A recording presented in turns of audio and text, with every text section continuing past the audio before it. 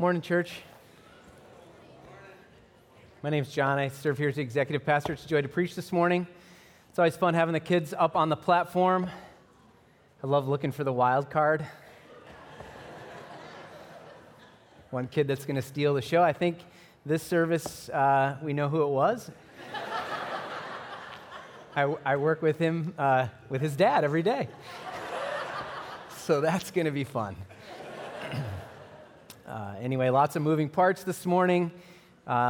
Carols and kids. It's a great season, isn't it? Christmas is a great time of year. This Advent season, we're making our way through the beginning chapters of the book of Luke. We are looking at the songs that are offered in those early chapters, songs from Mary and songs from Zechariah.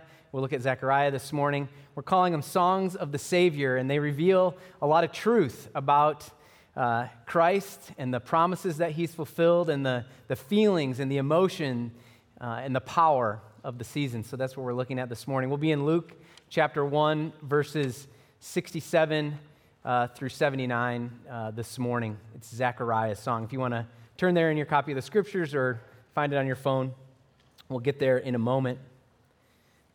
I don't know about you, but when I think of the Christmas story, I often think that it begins with Mary. That after 400 years of silence, God breaks through in this powerful, miraculous moment, sends the angel Gabriel down to earth, and Gabriel meets with Mary, and the silence is over, and the Christmas story, the story of the birth of Christ, begins. But the truth is, the Christmas story and the beginning of the Advent season, the beginning of the story of Christmas doesn't start with Mary.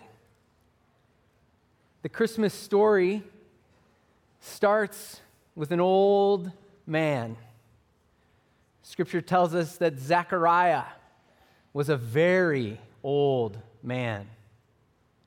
Gray hair, long gray beard.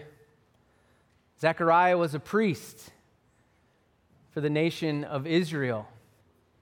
He was married to Elizabeth, and Scripture describes them as being righteous people, holy people, following all the commands that God had given them.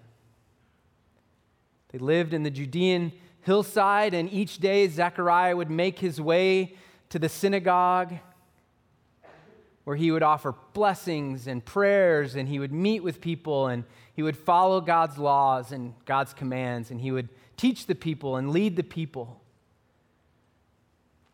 After 400 years of silence, the Christmas story begins with this man. This man, Zechariah. Zechariah and Elizabeth had been married for some time, righteous, God-fearing, from the priestly line. From the day they were married, they were praying for a child. Praying day after day, God, bring us a child, bring us an heir. They prayed, and days turned into weeks, weeks turned into months, months turned into years, and still no child. Zechariah and Elizabeth's story is one of righteousness and following God, but also one full of heartache. The years turned into decades, and still no child. Early on, the people looked at Zechariah and Elizabeth and they wondered, was something wrong? Had they committed a sin? Were they living in sin? Why wasn't God bringing them a child? This was a heavy weight, a heavy burden for them to carry, especially for Elizabeth. In that day and age, the role of a woman was to be a mother and to raise children. And Elizabeth was alone. She had no one. And yet Zechariah and Elizabeth, in the midst of their pain, in the midst of their heartache, as they waited on God, they continued to live righteously, they continued to serve, and they continued to pray. I picture Zechariah shuffling to the synagogue and praying, even in his old age, Lord, would you do a miracle? Lord, provide me with a child. Provide me with an heir. As time went on, Zechariah made his way to the temple. As a part of his duties as a priest, he would go to the temple on a regular basis, following the Jewish calendar of feasts and festivals. We learned about that when we studied Deuteronomy just a few short weeks ago. Zechariah, on this morning, wakes up and he heads to the temple, where he's going to serve a time during the feasts and festivals of serving the people. So he would be helping the people, bringing offerings and doing sacrifices and worshiping together. The nation of Israel had grown so large that they had thousands of priests that would come. Thousands of priests ministering to the people, caring for the people, offering sacrifices. The priests were, because there were so many, they were divided into divisions. Zechariah's division was called upon during this season to minister right at the temple. His division was there to do the most holy things that God had required. And there was this special task that God had assigned for a priest to do, and that was to go inside the temple, the holiest place, and light incense and burn a sweet smell to God. Well, the division's standing there, and it's time to choose who will go in. And so they gathered, and they gave each person a number, and then they cast some lots on the ground, and the number came up. It was Zechariah's number. A once-in-a-lifetime opportunity had just fallen on his shoulders to go in, to be the priest that gets to go inside and offer the incense. What a beautiful opportunity, what a powerful moment, and certainly Zechariah's nerves were on edge. Am I going to do this right? Okay, what's the protocol again? Where's the incense and the fire? And Zechariah moves back the curtain and he enters in. And he's shaking with nerves, and then all of a sudden he is overwhelmed with fear. Because there, standing next to the very altar where he is to offer incense, is an angel of the Lord. Shining bright, it blows him back, and he's overcome with fear. Who is this figure? What are they going to do to me? Why are they here? What's going on? Well, the angel says to Zechariah, don't be afraid. Don't be afraid, old man. I have good news for you today. I have good news, Zechariah. See that longing in your heart for a child? All those prayers that you've offered year after year, night after night, in the midst of your pain and heartache, have been heard.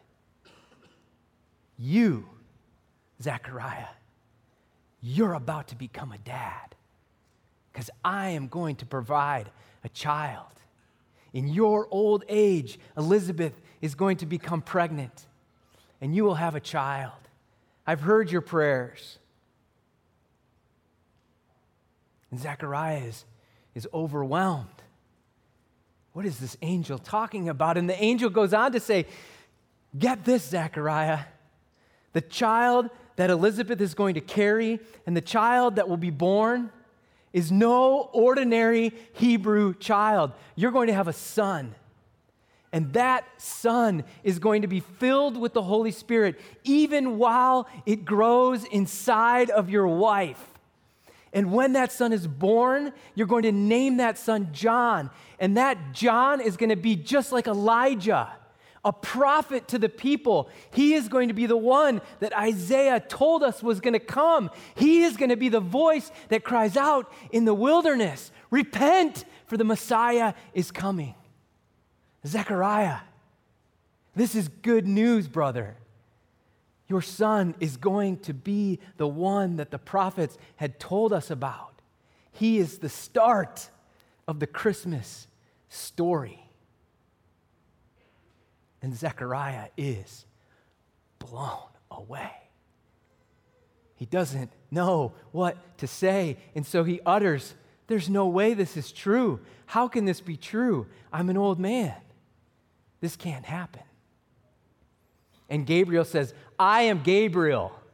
I speak for the Lord, and all of this is going to come true." And in that moment, Zechariah cannot even mutter a word because he is unable to speak, because he doubted what God could do. And the angel tells him, "You won't be able to speak until all of this comes true." And in that moment, Zechariah is overwhelmed. He's frustrated that he doubted God, yet he's full of joy because the fact that he can't speak tells him that something powerful actually just happened. And he believes that God is going to do what he said he was going to do. But where does he go from here? What does he do? Does he run home? Does he run back? How is he going to communicate to Elizabeth? What is he going to say? He can't say anything. What is he going to write? Well, he fulfills his priestly duties and he makes his way back to his home. Stumbling and trying to communicate to Elizabeth, he tells her that something powerful is going to happen. Well, and sure enough, it becomes true.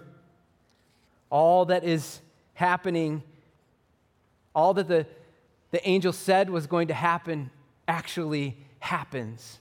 Elizabeth becomes pregnant, and she declares, "The Lord has done this for me. In these days he has shown his favor and taken away my disgrace among the people."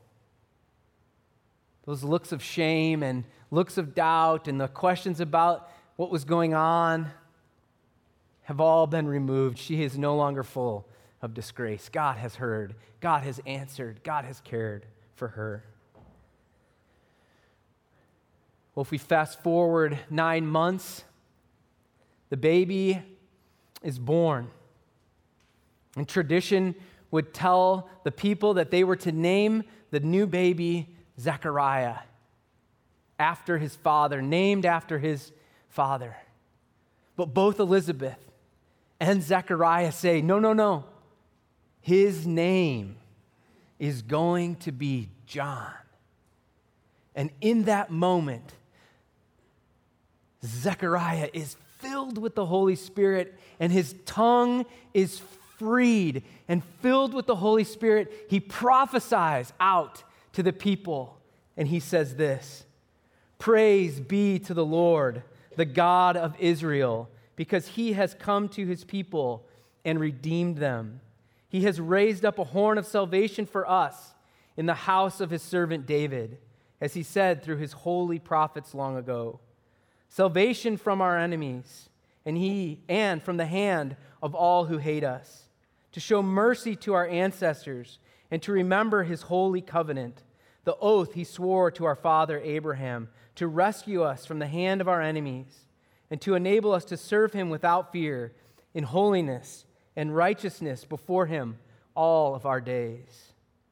And then he turns to baby John. "And you, my child, will be called a prophet of the Most High, for you will go on before the Lord to prepare the way for him, to give his people the knowledge of salvation through the forgiveness of their sins, because of the tender mercy of our God, by which the rising sun will come to us from heaven, to shine on those living in darkness, in the shadow of death, to guide our feet into the path of peace."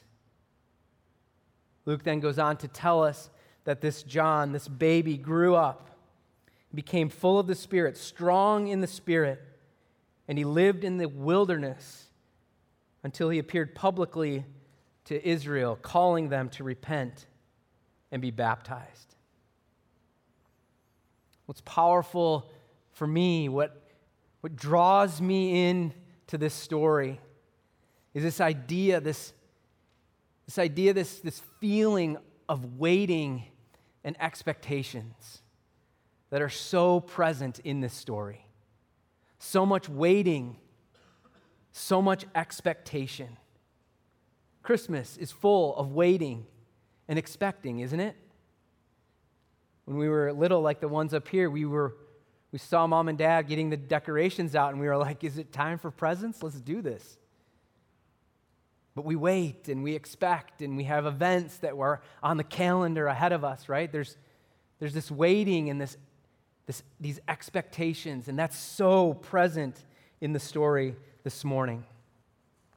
On a huge scale, on a big worldly scale, there's this waiting that Zechariah was doing. Not simply waiting for a child, but waiting for the Messiah. So when Gabriel says, your prayers have been answered, Zechariah, I believe that he wasn't just talking about the child, John, but he was saying, your prayers for the Messiah have been answered.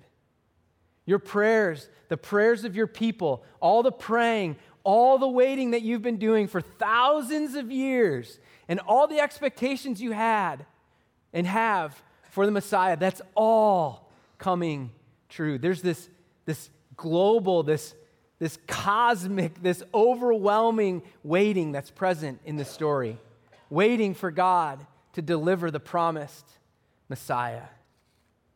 All the prophecy about this time from Isaiah and Zephaniah and Ezekiel and Jeremiah. Zechariah, as a priest, would know these prophecies, and he would be praying that they would come true, and he would be waiting for this day to happen. After 400 years of silence, would it come true? What will it be like? Who will the voice be that calls out from the wilderness? When will that happen? When will the events start? There's this incredible waiting and expectation on this macro level, but then at the same time, this story is full of this personal waiting and expectation, right? This individual waiting and expectation. Zechariah and Elizabeth were waiting and praying earnestly for God to deliver. In their shame, in their heartache, they continue to pray, they continue to serve, and they're asking, will it happen, Lord? Will you bless us? Do we keep praying, Lord? Do we keep praying for this? How long do we wait, Lord?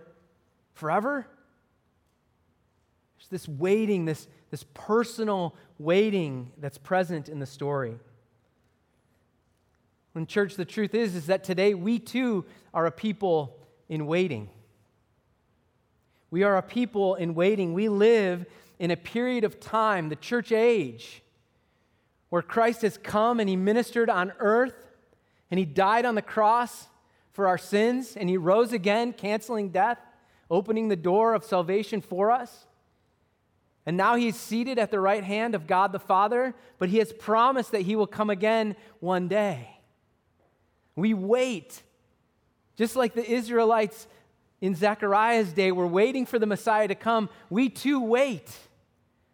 And we long for the day when Christ will return and make all things new and right all the wrongs that we experience and bring peace, true peace on earth.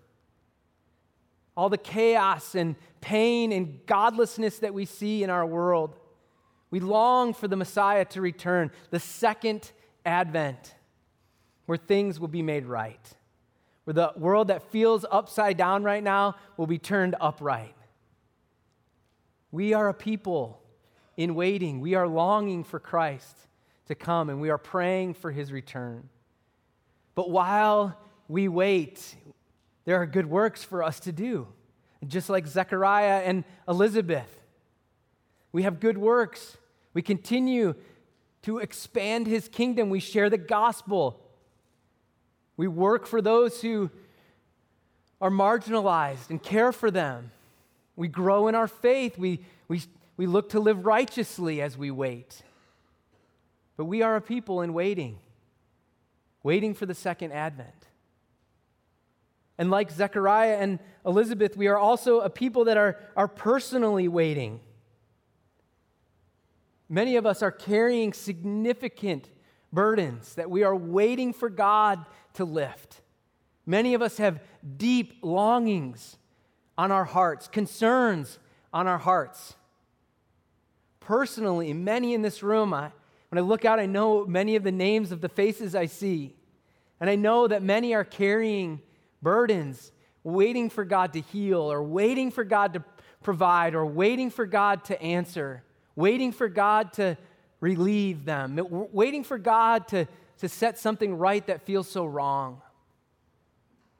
Like Zechariah and Elizabeth, we too have these personal longings and expectations and things that we are waiting on God for. And church, I know in a room like this that some of those things are really hard. They're really heavy. There's burdens that are crushing, longings that are painful to even think about on our hearts. So we too, we are people in waiting. We wait for the Messiah to return, but we wait for things personally in our own lives. So what do we do? What do we do with this waiting, this big waiting that we have, and this personal waiting that's going on in our lives? What do we do? Well, if we look to the text this morning, if we look to Zechariah, we find an answer. And while we wait, and while we have these longings, and while we serve, and while we pray, we rest in the faithfulness and the goodness of God. You see, what Zechariah does when he sees all these answers happening and everything unfolding before him, he declares that God is faithful in the midst of these world-changing events. Zechariah says, a horn of salvation from the house of David has come. This is fulfillment of prophecy that there will be this mighty king, this powerful Savior that will come from the line of David. The horn of salvation is just a declaration of power. He says the Messiah is coming. He hasn't forgotten his covenants. He hasn't forgotten to be merciful to the people of God that started with Abraham. He's going to be merciful to this generation and generations to come. He has not forgotten his covenants. He has not forgotten his people. He has been good and he has been faithful. And Zechariah declares, after thousands of years of waiting, the moment is here. God is good. God is faithful. This is the declaration of Zechariah. God is faithful and good, and he will deliver on his promises. As we wait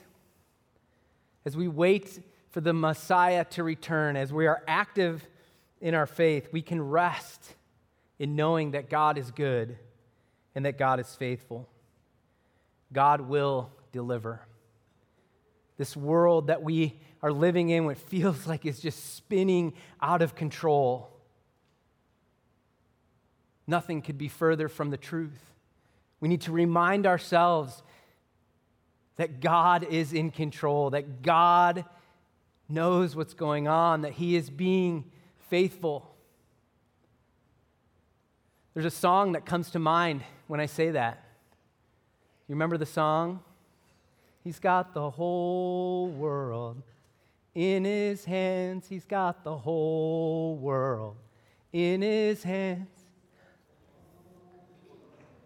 In his hands, he's got the whole world in his hands. That went way better than I thought. He's got the whole world in his hands. It's such a simple truth, church. But isn't it powerful and beautiful? That when we go through life and we look at everything that we want to make right and it feels like the world is spinning out of control, that it's not. He's got the whole world in his hands. Deuteronomy 7:9 says, "Know therefore that the Lord your God is good. He is the faithful God, keeping his covenant of love to 1,000 generations of those that love him and keep his commandments. He is faithful. How about Psalm 119? Your word, Lord, is eternal. It stands firm in the heavens. Your faithfulness continues through all generations. You established the earth, and it abides. In the longings and the waitings that we have for the world, we know that God is going to be faithful, that God is faithful, and that he is good. In the second half of Zechariah's song, he goes in and he declares the goodness and faithfulness of God at a personal level. He turns to his baby, this brand new baby, and he looks at him with tears streaming down his face, and he says, "And you, my child." Isn't that powerful? Isn't that deep? This old man with his gray beard and his gray hair standing over this baby, he says, "And you, child, you will be called the prophet of the Most High, and you will go on before the Lord to prepare the way for him." Zechariah is saying, God, you have been faithful and good to me personally. You have answered the longings of my heart, and more than that, not only is this going to be my son, he's going to be the one that has been prophesied about to lead the people to the Messiah. What a blessing for this priest. What an answer over and above what Zechariah could ever even imagine. This child. And church, I know that we want answers like that as well, don't we? We want answers like that, don't we? Where God answers that deep longing that we have and that prayer that we keep offering over and over. And church, I wish I could tell you that no matter what, God will always answer exactly the way that you expect or exactly the way that you want. And I can't offer that this morning because we all know that prayers often go unanswered, longings go on. But that doesn't mean that we stop praying. It doesn't mean that we stop trusting in God's goodness and his faithfulness, because many of those things that we long for, many of those things that we ask for will be answered and will come true in God's timing. And we rest knowing that God has a good plan for us, that in that longing we should draw closer to him. Those prayers should draw us closer to him, where he can know our hearts, be close to us in our lives. I want to give you encouragement this morning. Personally, I want to give you encouragement for whatever you're carrying. And I can offer words that do that. Pastors are good at just talking. I can offer words, right? And my words would be helpful to some degree, but it's God's word, I think, that we really need to hear this morning about who we are in him and about what he has done for us and what he thinks of us. So let me read some scripture this morning. If you want, you can close your eyes, let these verses just wash over you and fill you and encourage you. The first one is from 1 John 3, verse 1. See what great love the Father has lavished on us, that we should be called children of God. And that is what we are. You feel strained or abandoned or left, you are God's child. You are his child. That is what God thinks of you, and he has lavished his love, a good father lavishing his love on his children. James 5, 10 and 11 says this, brothers and sisters, as an example of patience in the face of suffering, take the prophets who spoke in the name of the Lord As you know, they counted as blessings those who have persevered. You have heard of Job's perseverance and have seen what the Lord finally brought about. The Lord is full of compassion and mercy. The Lord is full of compassion and mercy. How about Psalm 34? The Lord is close to the brokenhearted and saves those who are crushed in spirit. He is close to you if you feel brokenhearted this morning. I will be glad and rejoice in your love, for you saw my affliction and you knew the anguish of my soul. God knows what's going on in your very soul. God is good, church. God was good when he provided the Messiah. He was good to Zechariah and Elizabeth, and he will be good to us. We should rest in his goodness and his faithfulness this morning. Let me pray for us.